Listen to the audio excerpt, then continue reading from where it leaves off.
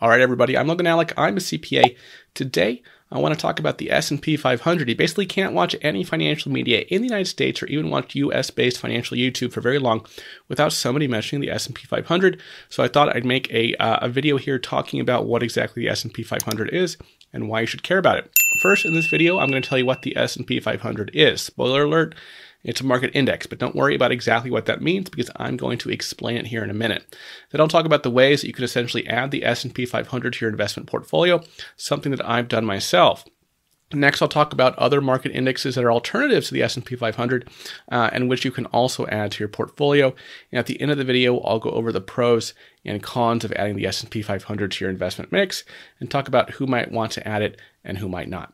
Okay, as I said, the S&P 500 is a market index, and that means it tracks the performance of a certain group of assets. In this case, those assets represent shares in a total of 500 American companies. The letters S&P used to stand for Standard & Poor's, which was the original name of the stock research company that started tracking the index back in the day. Now, everything's still branded as S&P, right? Doesn't really technically mean Standard & Poor's anymore. It's just S&P. The specific list of companies in the S&P 500 index changes over time, but it's always going to include some of the largest businesses in the United States. If you look at the included companies right now, you'll see at the top of the list there are Apple, Microsoft, Amazon, Facebook, Alphabet, which is Google, Berkshire Hathaway, Tesla, etc. Now, the S&P 500 is one of a few different market indexes. The other major one you'll hear about is the Dow Jones Industrial Average, usually just called the Dow Jones. The Dow Jones is only 30 companies. These are massive corporations, right? Coca-Cola, Apple, Walmart. And on the other end of the spectrum, there's the CRSP US Total Markets Index, which includes nearly 4,000 US stocks. It covers close to 100% of the entire US stock market. And there are dozens of other indexes for international stocks or specific industries and many others. Originally, the stock indexes were just for informational purposes, right? A single number, like a score, basically, to give an indication of how the overall stock market was doing. But starting in the 1970s, some investors had the idea to build funds of stocks to try to approximate the performance of the indexes. So now anyone can essentially invest in the S&P 500 through investments called index funds. These funds buy and sell stocks in an effort to track the performance of the S&P 500 index. The idea is that your investment will closely mirror the performance of the stock price of those 500 different companies. So that makes it a really easy way to diversify your portfolio without actually having to learn about each of those businesses in much detail.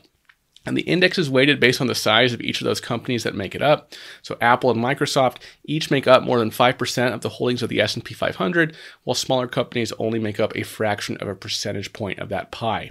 The tracking funds do the same. Overall, the S&P 500 does a really good job of mirroring the performance of the broader market, and the market has historically done well when you track it over long periods of time. Of course, there's no such thing as a sure investment when it comes to stocks, but in general, it's safer to buy into a wide range of stocks so that no one single company can tank your portfolio. On the other hand, you're not necessarily going to see the massive gains you might see if you bet big on a single stock. Now, the S&P 500 is just one of many market indexes that you can trade through a particular fund. It's important to remember that the S&P 500 doesn't cover every stock, right? It only covers U.S. stocks and mostly the larger ones. These bigger companies comprise a disproportionately large amount of the total market. So S&P 500 and S&P 500 tracking funds include about 80% of the available market cap in the United States. But you are missing out on that last 20%, which are mid-sized and smaller companies that are not in the index. Later in this video, I'll talk to you about alternatives to investing in index funds that track the S&P 500. But for now, let's talk about some specific S&P 500 tracking funds that you can invest in. The first fund I want to highlight is the SPDR S&P 500 ETF Trust. Some people call this one the SPDR fund, but it's tracked under the ticker SPY. SPDR originally stood for Standard & Poor's Depository Receipts. As I said, Standard & Poor's is the S&P and the S&P 500. This was actually the first ETF available in the US when it was listed in 1993. It comes with an expense ratio of 0.09%, which means that you'll essentially pay an annual fee of roughly 9 cents for every $100 that you have in your account each year. As I've explained in other videos, this fee isn't a fee that you'll see taken out of your account. It's reflected in the value of your shares. Now, One thing to note is that SPY is an ETF or exchange traded fund rather than a mutual fund. These are more similar than they are different, but one advantage of an ETF is that it can be traded during the day like a normal stock, as opposed to a mutual fund, where if you put in an order in during market hours, it will basically execute at the end of the day at the closing price of the index. Now, I don't think that's going to matter to most of you. This is more of a long-term investment anyways, as opposed to something you would buy and sell throughout the day. But this is something to be aware of with an S&P 500 ETF versus an S&P 500 mutual fund. Another popular way to invest in the S&P 500 is the VOO fund from Vanguard. Personally, I have a lot of VOO in my brokerage account through M1 Finance. I've done a review of M1 Finance here on the channel. There's a link to that review at the top of the screen, as well as in the description below. Just like SPDR, VOO is a fund that tracks the S&P 500 index. So there shouldn't be any major gaps in your returns, whether you invest in SPY or VOO, but there are a few differences worth mentioning when it comes to these two funds. The first one is that SPY has a net expense ratio of 0.09%, but VOO only charges 0.03%, which is 1/3 of the SPY expense ratio. On one hand, that's only a fraction of a percentage point. To be more specific, there's a gap of 0.06%. In other words, 6 cents per year on each $100 you've invested. But on the other hand, even a difference like that will add up over time, especially if you have a large portfolio. So let's say you have $10,000 to invest. That's going to be a difference of $6 per year. Still not a fortune, but a little more significant. And VOO also comes with a slightly higher dividend yield at 1.34% compared to the 1.30% you'll get with SPY. Again, that's only a minor difference. The disadvantage of VOO is that it gets less than 10% of the trading volume that SPY gets, which might make SPY slightly easier to buy and sell at optimal prices.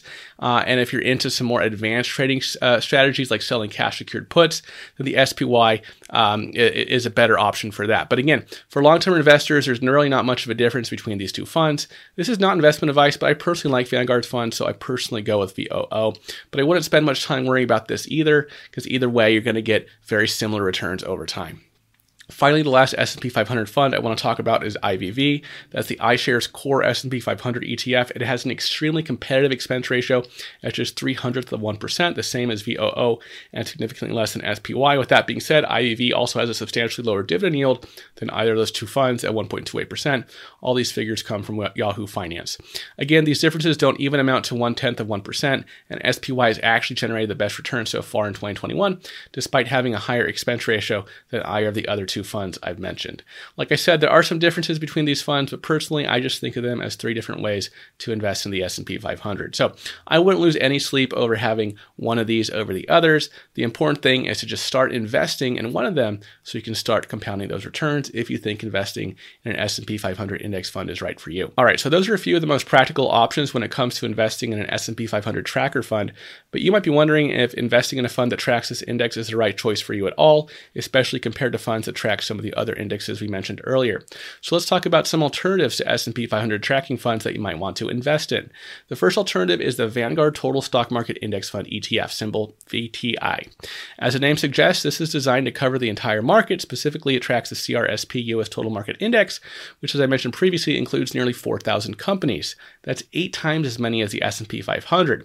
Sounds like there'd be a lot of difference between those two, but there's really not in terms of performance. Those other 3,500 companies are mostly smaller ones. By total value, the S&P 500 does cover 80% of the market, so the CRSP is only covering that missing 20%. In most cases, good years for the S&P 500 are going to be good years for the CRSP, and the same is true in reverse. Ultimately, the difference between those two is whether you would rather just focus on larger companies or get more exposure to companies of all sizes.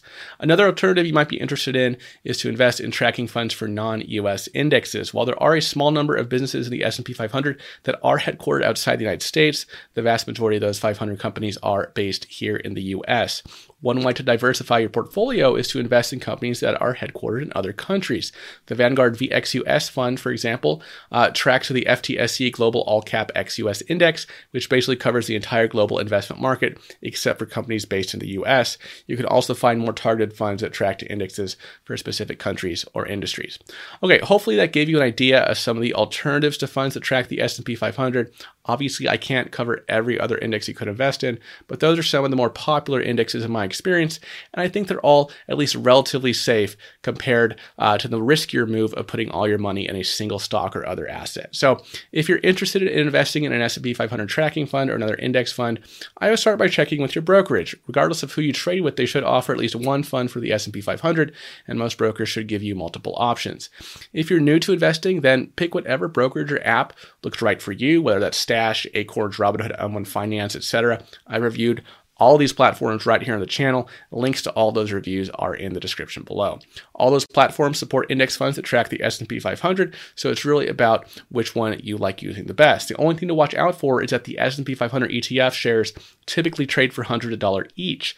For example, VOO and SPY, they're both over $400. So unless you find a broker with fractional shares of those, you'll need to have over $400 to invest in those funds. Now, most platforms these days offer fractional share trading, so you could get in for less. I personally use M1 Finance to do my index fund investing. As I mentioned, there's a link to my M1 Finance review in the description below. Before I wrap up this video, I want to talk about the pros and cons of investing in S&P 500 trackers, starting with the pros. The pro number one is how easy these funds make it to diversify your portfolio. When your investment is essentially spread over 500 different companies, you can't take much of a hit from any one company's bad performance. Now, it used to be that investing in so many different companies would be extremely complicated and costly for the average retail investor. But now you can just download an app, create an account with any of the top brokers, and essentially invest in 500 different stocks in literally less than 10 minutes. The second advantage of the S&P 500 is that the market has generated pretty reliable results, at least over long periods of time. That's not to say that the index will always go up. Of course, there are going to be years where the economy slows down. Ultimately, an investment in this index is a bet on the market as a whole, or at least on 80% of the market as a whole. But history shows that that's generally a pretty good bet as long as you have time to wait out some of these short-term fluctuations. Let's say you bought SPY at the beginning of 2008 before the market crashed. You would feel terrible after losing almost half of your investment within the first 2 years. But if you continued holding on, your investment would still have tripled its value and then some by now. So obviously there's no such thing as a sure thing when it comes to investing, but the S&P 500 is about as close as you can get in the stock market if you're looking at it as a long-term investment. Finally, the third advantage of the S&P 500 compared to some other indexes is that ETFs and mutual funds that track it tend to have relatively low expense ratios. ETFs are almost always going to come with some level of expenses. That's how they make money on these funds. So in general, the only way to avoid expenses entirely would be to invest in stocks directly, and that's going to be costly, maybe not costly, but at least complicated and more time-consuming than investing in an index. But when you look at other ETFs, particularly actively managed ETFs that do more than simply track an index, you'll see that those funds tend to charge much more in fees. For example, take the ARK Innovation ETF. That's a pretty popular fund. Again, it's actively managed by Cathie Wood and her team, which means they are choosing the assets they want to invest in rather than just tracking an index. But the downside of a fund like that is that you'll end up paying much more to invest in it. The ARK Innovation ETF expense ratio is 0.75 percentage point. That's still less than 1%, but it's still a full 25 times higher than the fees we saw with the Vanguard or the iShares S&P 500 ETF. So you would have to be really confident in Cathie's investment strategy in order to take that expense ratio. Personally, I would lean toward minimizing my expenses and just trusting the market to perform well over time. All right, now I want to move on to the disadvantages of the S&P 500. The first one is that this index doesn't track the performance of any small or even mid-cap companies. It's entirely focused on 500 of the largest businesses in the U.S. Now, those large companies can do really well at particular times. I mean, look at Tesla. There were periods during the pandemic when the S&P 500 did substantially better than funds that focus on smaller companies. But this is still something to be aware of if you're thinking about putting some money into this index.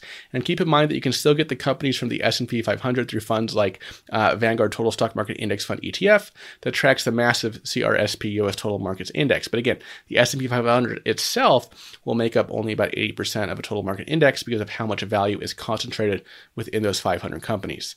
Second downside of the S&P 500 is that it doesn't come with much exposure to companies based outside the U.S. As I said earlier, there are some companies headquartered overseas on the list, but they make up a relatively small percentage of the total index. So if the U.S. economy pulls back, but let's say there's a lot of growth in another region like Europe or China or some emerging market, while the S&P 500 might lag behind funds that include companies from those other markets. Of course, the flip side is that those other funds will dilute, your investment in American companies. So in cases where the US economy is doing well, obviously it would be better to have funds that include more American companies. So I can't tell you how the American market is going to perform in the future relative to the foreign market, but one potential drawback to the S&P 500 is that you won't have as much invested in assets in other countries. Finally, the third major downside of investing in a fund that tracks the S&P 500 is that it's capitalization weighted, meaning that the larger companies in the index like Apple, Microsoft, Facebook, etc., make up more of the index. So if you invest $100 into an S&P 500 index fund ETF, more of that $100 will track the performance of Apple and Microsoft, and a much smaller portion of that $100 will track the performance of the smaller companies in the S&P 500 index.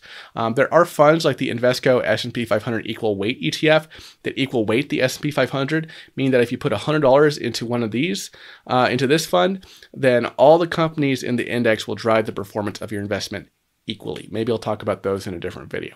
All right, that covers the main pros and cons of S&P 500 tracking funds relative to other funds and assets you might be thinking about investing in.